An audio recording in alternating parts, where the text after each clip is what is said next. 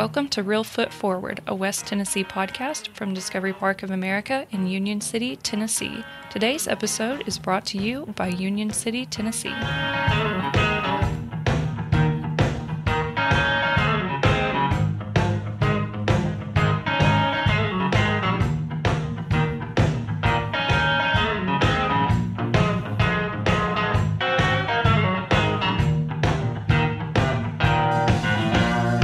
Thank you, Emily. Welcome, everybody, to Real Foot Forward, a West Tennessee podcast where we explore the history, the people, and the culture of our home in West Tennessee.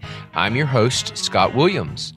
Okay, Emily, before I introduce today's very special guest, what's something you have discovered this week at Discovery Park of America?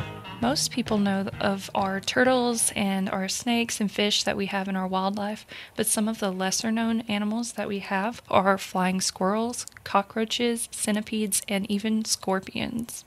That is very interesting, and I've been back there before and seen all those behind-the-scenes animals that they use for educating. I was actually at an event Saturday at Eagle Fest at Reelfoot Lake, and Groot the snake was there with us. He made quite an impression. A lot of people wouldn't come near us, but a lot of people loved it. So it was great to have him. And he's albino as well, That's so right. He's extra special. Yeah, he's very unusual. He's a very friendly snake. So, well, our special guest today is Taylor Wilson. Taylor has written a book, Glove Letters, a story of perseverance, prayer, and baseball. Welcome, Taylor. Hello, how are y'all? Fantastic. Now, I've done a little bit of research, but I understand from what I've read that it says you come from a long line of storytellers, educators, and farmers. So tell us a little bit about where you hail from. Oh, I come from Haywood County, Brownsville, Tennessee. We got on the water tower, we got a good place to live, but we would have put great, but we didn't want to be bragging. So did you, have you been there your whole entire life? They let me out to go to college, I think, to make something of myself. And I'm not so sure I got that accomplished, but yeah, I've been here the whole time. I'm actually living in the house I grew up in.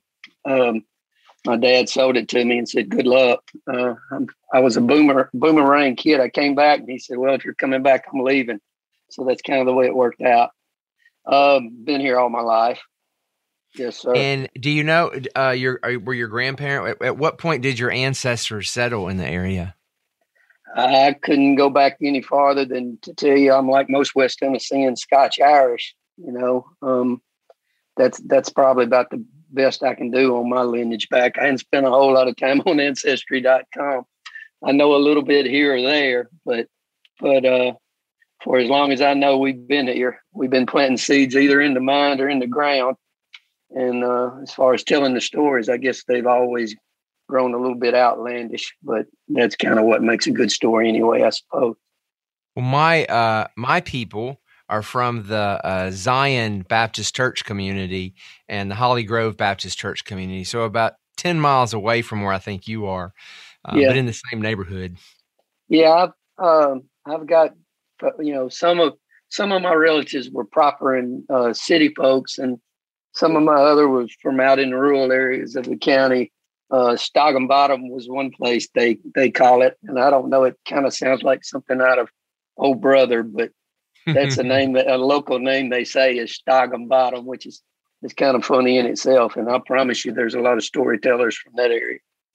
Well, I noticed that you and I have 63 mutual friends on Facebook. So we have some of the same connections. So that's good. I friended you on there, by the way. So if you'll have me, we can be Facebook. Oh, yeah, that'd be great. I'm always glad to have a friend, especially one that'll admit they're my friend. So you grew up there in Brownsville, and your family were farmers and educators? Yeah, farmers and teachers. My grandfather was superintendent at the high school, principal at the high school, and all kind of folks in education. And then on my other side of my family, a lot of farmers. One time, I was in the newspaper business, magazine newspaper business for like 30 years, 25, 30 years. And of course, the internet claimed that pretty much. And so, well, I got to go get another job. And I went to the University of Memphis and did a job, some kind of test that tells you what you're going to be. it came back. You either need to be a farmer or a teacher. So you can't outrun your influences. Maybe it's DNA, I don't know, but you can't outrun the people that put their mark on you. You know, they put their stamp on you. And I went back into education because it was an easy way for me to get back, and it involved writing, editing, and English, and creative writing, and all that stuff I already was involved in. Now, I know you were a reporter, an editor, and photographer. What publication did you write for primarily? I've written for a lot of magazines, a lot of websites, ESPN Outdoors, Mid-South Hunting and Fishing News, Sports Afield, did a little bit in Ducks Unlimited. Just about all of the titles I had a byline in somewhere along the lines. I did Mid-South Hunting and Fishing News and Bill Dance. I've written a bulk of my career was with them, the outdoor stuff, and I was with the Jackson Sun for 7 or 8 years, probably. I can't remember for exactly how long, but I did a little bit of everything there: features, sports, mainly outdoor stuff. And so we're going to talk a little bit about the book that you've written after your son Landon had an accident and then has been recovering and has recovered. But had you already published a couple of books before then? Yeah, I did. I've done 2 books of columns. Most of them, all of them were outdoor columns: hunting, fishing, hiking, anything to do with outdoors. And they ran in all these publications I was telling you about. Mid-South, Jackson Sun, wherever they'd been published in different spots, ESPN Outdoors. And they were all outdoor columns. The name of the books were Backwater Briars and Other Things I've Stepped In. And then the other one was Return to Backwater Briars, Still Stepping in Stuff. And I've really stepped in a lot of stuff in my life. So that's great. So I had to I had to write it, So watch your step is what I wrote in every book. I signed it, watch your step. Yeah. That's kind of how it goes. So you got married and have children. How many children do you have? I just have the one son. Okay. Landon, so you just got the book. Mm-hmm. Got Landon, and then tell us a little bit about his accident. Okay. He was being recruited for some colleges, and they told him if he would up his velocity, basically be able to throw fast, throw with more speed, he could the level of colleges looking at him would move up. A different, it sounds kind of cliche, another level, but bigger colleges would look at him and gain interest. So with pitching, everybody thinks about your arms, but there's so much of it that's in your legs. And he was jogging and running, and he got hit by a truck and a trailer, and the truck did damage, but the trailer really did a lot of damage within sight of my house.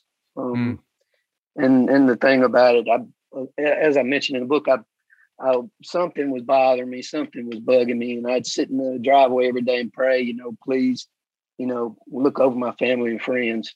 And it was like a shadow or something, something in the peripheral, something out there is bad coming down the road. And then this happened, and I drive by the spot every day. And, but anyway, that he got hit within less than probably a quarter mile of my driveway on a small rural road.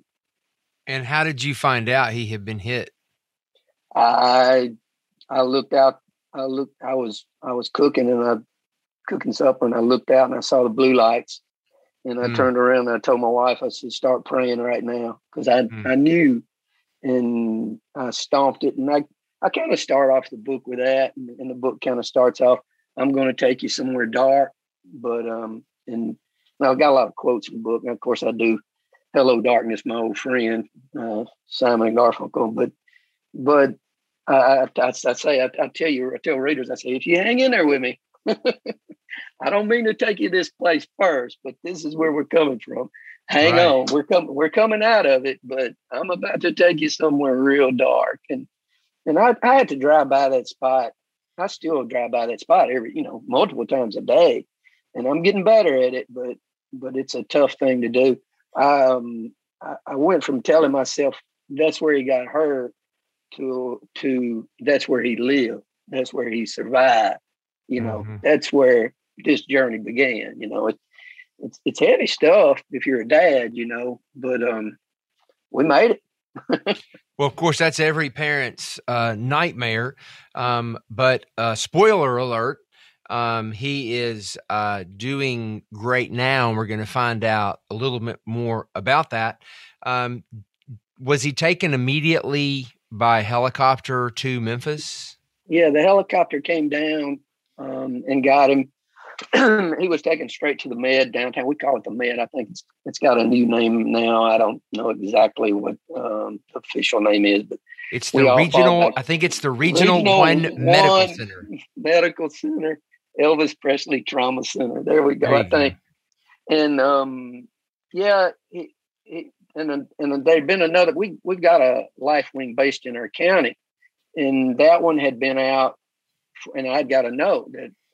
I teach school, and one of the students' parents had been involved in an accident. Well, that chopper went and got them. Well, this one had to come from Jackson to pick Landon up, and it was oddly enough, my uncle. It was right near the driveway of my uncle's house where he had fallen and gotten injured in a helicopter. He landed almost in the exact same spot and picked him up, but. It's kind of a traumatic thing. Of course, Landon, that day he got a 29 on the ACT, and the magic number is a 30. And we had that on the island where I was cooking that night. And when the helicopter's taking him away, he said, "Hey, I made a 29 on my ACT today. I'm gonna make a 30 next time I take it." And I don't know if it was the meds or anything else, but I quote a lot of things he said, at the accident, but it was really horrific. And our neighbors. It was basically in our neighbor's yard, and they came down and they were there with him. Somebody that knew him, and my brother-in-law was one of the first people to arrive. He was on the police force. So looking back on it, familiar faces and that kind of traumatic experience, it's really a blessing that it worked out like that. Well, you've touched on a couple of things that people who might not live in rural communities don't realize. The first is the importance of helicopter transportation whenever there's an accident, because there aren't big medical centers like that nearby. So one of the first things everyone encouraged me to do was sign up for the insurance that covers the helicopter trip. So I have that now, and I make sure we get that renewed constantly, because that can be a real blessing, I'm sure. And then also these small rural roads, folks are driving down the roads. They're not always used to seeing a person running or a bike on these roads. It scares me. No shoulder. Yeah. All that. And I kind of get into that in the book too. And that helicopter, as far as us having that kind of trauma center that close by, I tell people all the time, I said, look, if you're with the blessing of being a helicopter ride from the Med, if they can get you there, you got a chance. and the stories that they tell, and I go into being at Ground Zero and all the weird things that were going on at Ground Zero in downtown Memphis, in the book too. And trauma center you don't understand trauma center until you're at Ground Zero with all the other gurneys and carts and people around you. It was just amazing to see what they can do in a heartbeat. It's just amazing to me. And was this in 2018? 2018 October. Well, 2017 October 26th. Landon turned 18 a week to the day before. Everything's looking up. Everything's going great, and here we go. Get on this roller coaster, and let's see how y'all survive it.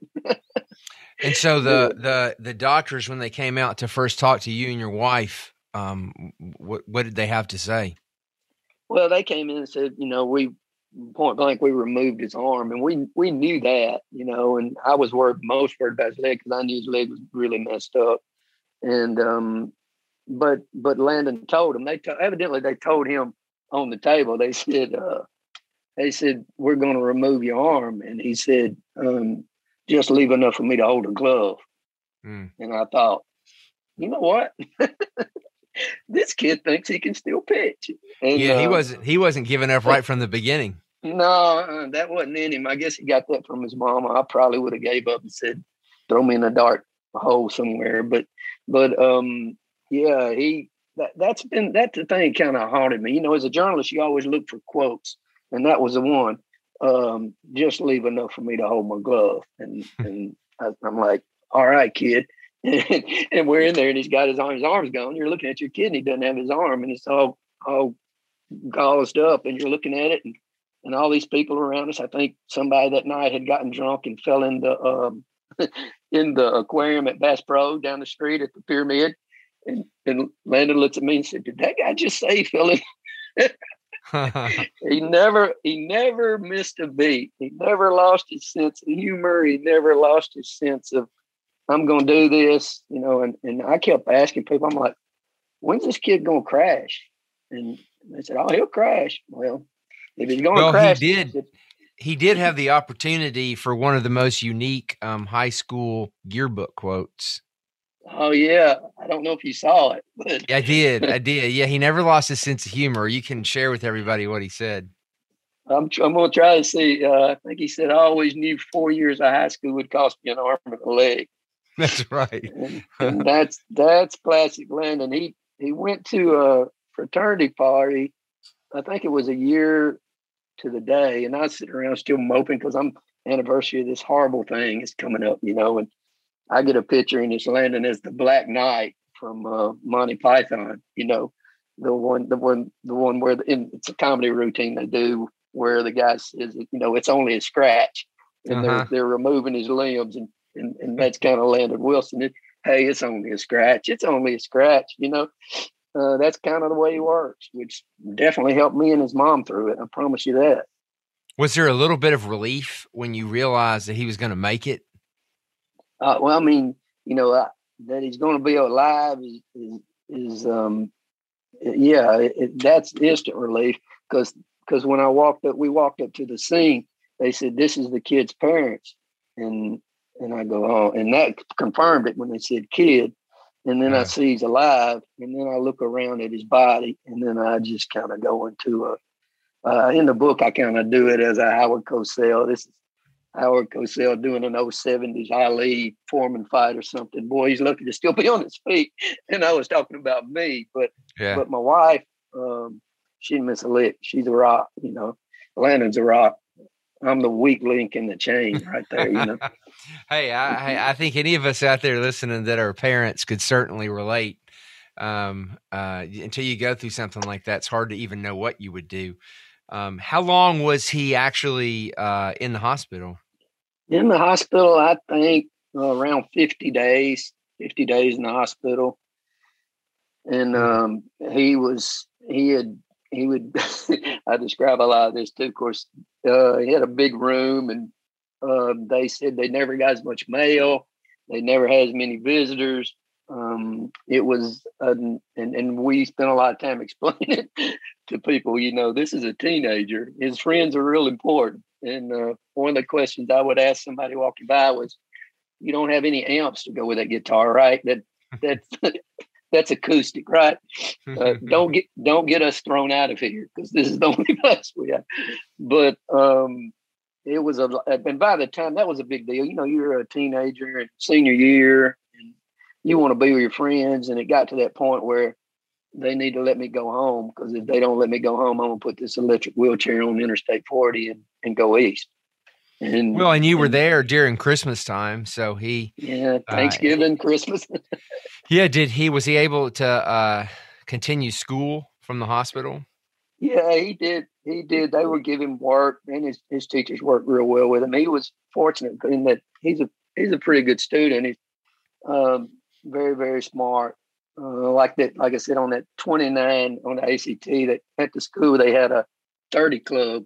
And Landon made a 29. He said he asked Coach Seymour, there at the school. He said, "Hey, can you put my picture around the corner and make a close enough club?" They said not quite, Landon. Nice try though. But yeah, he kept up with schoolwork, and then he got back. Of course, a small town community. Some of the same first responders.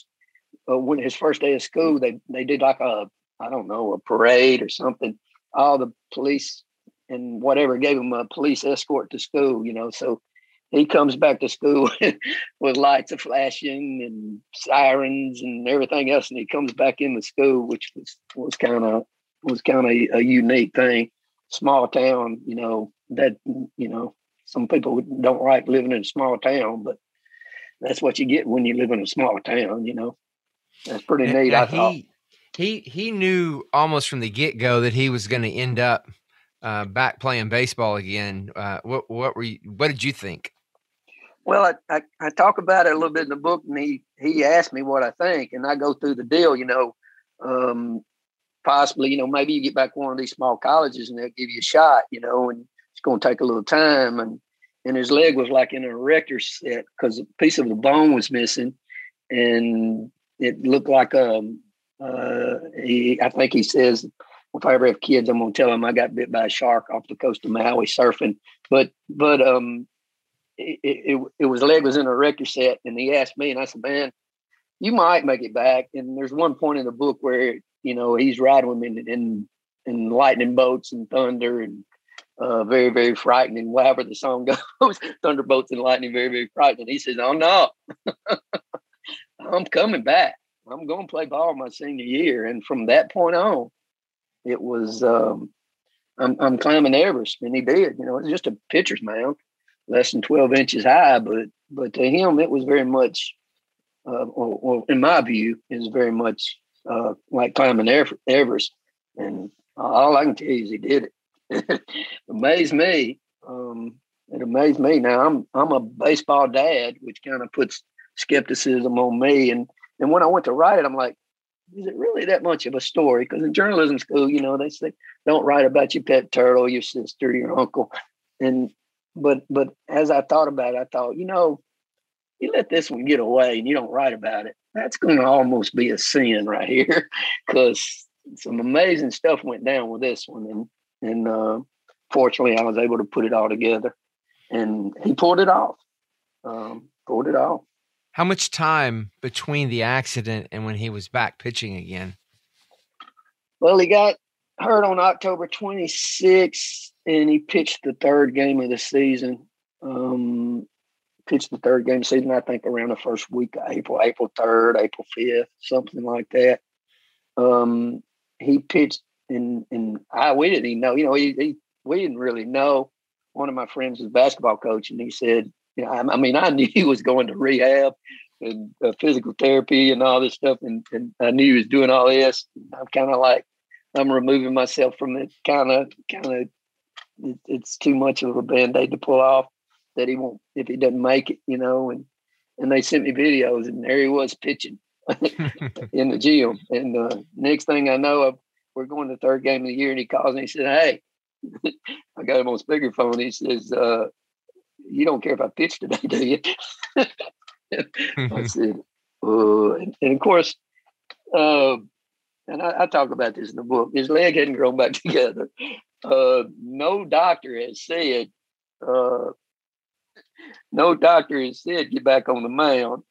As a matter of fact, we were at his ortho guy later on, and we're sitting there talking. He's already like pitched 5 or 6 games, and the doctor says, and Landon said, "Well, when can I pitch again?"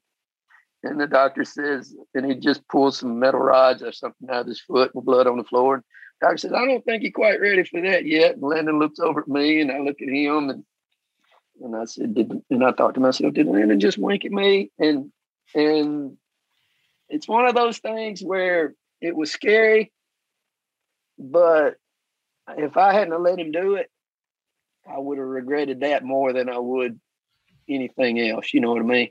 Of course. It was scary, dangerous, silly, and I explain all that too. My wife and I made the decision, total risk taking, total, but hey, you got X number of months to be a senior and X number of months really to play ball.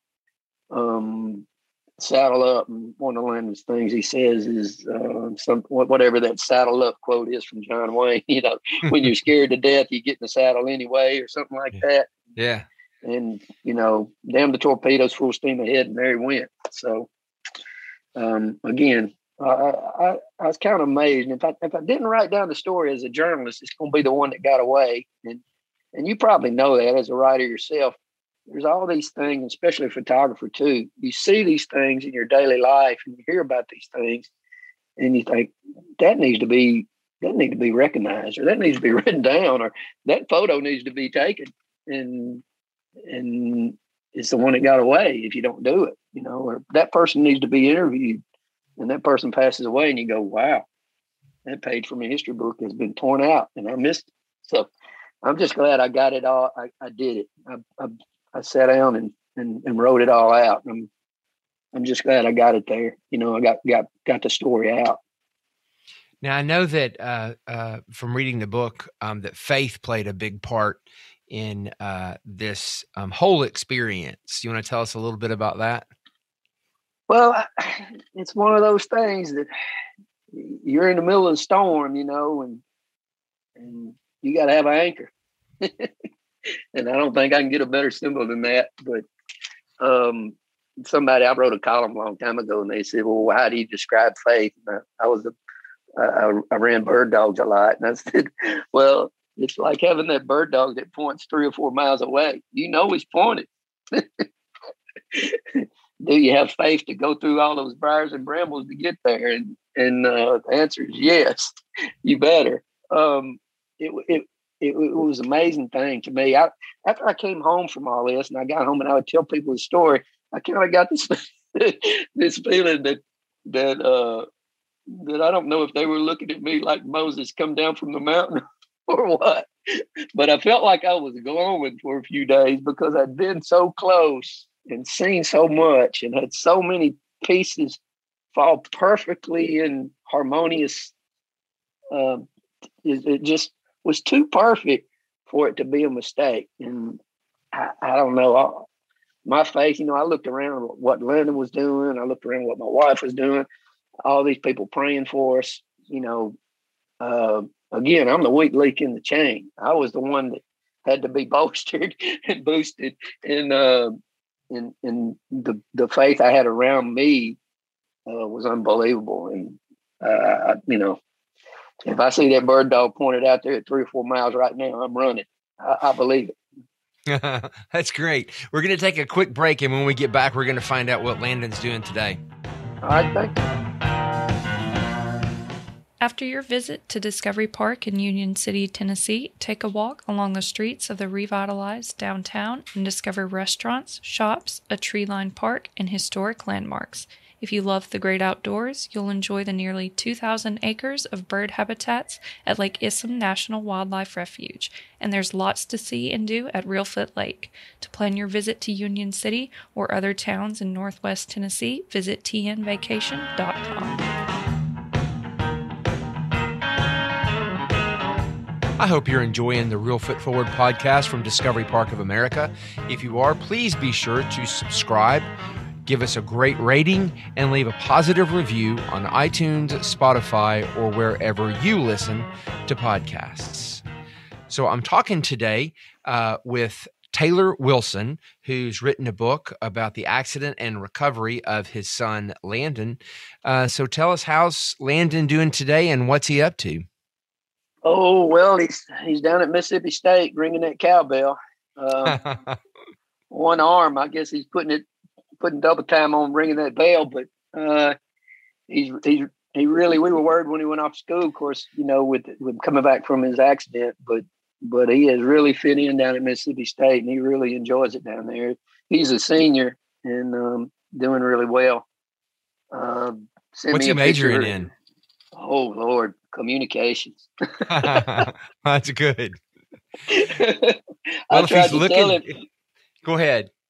I tried to tell him that I didn't know if there was actually an occupation out there for storytelling anymore. And I tried to warn him, but We talked about the DNA of a storyteller. If it's in him, it's probably going to have to come out somewhere. So I hope he can make it work. He's taking his law school admittance test or something this week, so that may be another option. It'd probably be better than being a writer, but we'll see. You never know. You never know. Now, I noticed on his Facebook page that he's been trying out prosthetic arms. Is he? Oh yeah, he's done. He's got a couple of arms, and the numbers on that is 75% of people that lose an arm don't use anything, and he uses it some, but mostly he goes without it. He's got a electronic prosthetic, and it's pretty fancy and high tech and everything. But the leg, the legs, they've mastered that. People can go in without a loss of a leg and walk out literally that day. But the arm and the hand and the fingers do so many things that they haven't really perfected that in the way of prosthetic, and you got to see that as a tool, a specific tool, what I need to do. And he's had different things, but a lot of times he just doesn't wear one at all. He's gotten into golf, and he golfs a lot. He does one arm. He's a big old kid, 6'6". Does he still play baseball? No, he had some people want him to come play, and Landon being Landon, he kind of, this was his saying, and I think I put this in the book. He says, "Dad, I don't want to go somewhere and be a mascot." Yeah, understand. I don't want to be I don't want, and I translated all that in my head. I knew exactly what he meant, and he didn't want to be the token or whatever. And I want to go play, and of course his leg, even today, he's still got some surgeries to go on his leg. He's got a titanium rod in his leg, and he's got some stuff to do. He would have never gotten his legs in a condition probably to pitch at the college level, I don't think. Maybe, but that's tough. I'm curious for folks out there that are listening that have their own story to tell, as a storyteller and as a writer, somebody who's had multiple books published. What's your process that you go through to write? How do you write, and how do you get it published? Well, this book, I went through Hill Helen, Jackie Hillman. I worked with her to Jackson's Son, and I wanted to spend so much more on the editorial and make sure everything was correct and right without errors that I couldn't see, looking at Forest for the Trees. But so I went through her company, and they've done really well with it. But before I published one through the Jackson Sun, all my columns, and then I self-published, and I did really well. But I had an audience, I had a readership because I was in magazines and newspapers and that kind of thing. So I kind of knew the ropes, and they were all columns. Even this book is a collection of letters, and it's glove letters, play on love letters, and play on the fact that Leonard's, just leave me enough for my glove to hold my glove. But it's letters to Landon, and I went about this one time. I was trying to write it as a story, and I said, "Man, I'm not a marathon guy. I'm a sprinter. I'm a columnist. That's the way I work. I make that quick hit, and hopefully I made you think or made you feel, And I came up with glove letters, and there was, and that's kind of the way it all came out. It came out in letters to Landon, and in the end, I thought, and I told the publisher, I said, "Look, if I don't end up with anything, but Landon looks back at this as an old man and says, man, this is what my parents did. This is what happened behind the scenes when I was lying on my back, waiting 8 surgeries. I caught it, but, and maybe he'll have kids by then and say, hey, this is something, I want it all in a collection. I didn't want it to get away. I didn't want this story to be the one that got away." Are you working on any new books? I've got several ideas. Of course, being in teaching now for the last 10, 11 years, this people have said, they said, man, that made me cry more than Bridges of Madison County. And I said, well, my next one, I'm going to make you laugh. So my next book, I think the direction I'm going to go with the next one, it's going to be, humor, straight out, all out, trying to make people laugh. And I got a lot of things to laugh about from teaching, I promise. I bet. Well, and I did notice that for people who haven't caught it yet, the name of the book is Glove Letters: A Story of Perseverance, Prayer, and Baseball, and it's on Amazon. And I noticed you've got all like the highest star reviews and lots of really great comments. So, congratulations on that. Yeah, I appreciate it. What I say is a good story writes itself. I don't know if that's a Guy Clark line. Maybe it was the song writes itself or something.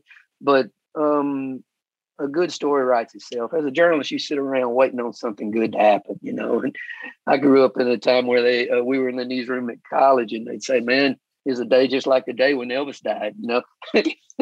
Something's going to happen, and this happened to us, and. Did I want a ringside seat? Did I want to be in the ring? Did I want this to happen? No, but it turned out so amazing that I just couldn't not tell it, And well, it's a great book, and I've heard a lot of positive things about it. Congratulations to you for the book. That's great. I appreciate it. I'm as scared of a compliment as I am a snake. Well, and thank you for being on the podcast today as well, because I know you got more important things to do than sit around and talk to us all day. I enjoyed it. I saw your book about David Crockett, and I was one of those kids that grew up with a coonskin cap on and charging up the hill with one of those old rifles made over in Savannah, Tennessee at Paris Toy Company. But my coonskin cap, I could never get my dad to buy the one with the real fur and everything. It always kind of looked like a commode cover, and and I just couldn't charge the hill or defend the Alamo just as respectfully with a commode lid cover on my head. But I tried. That was a really good book. That's really good. Yeah, really thank you so much. I appreciate it. Yes, sir. Sir. We'll have to get you over here at some point to do a book signing here in Union City. Y'all just let me know. That's a really neat place y'all have up there. I know that. Really neat.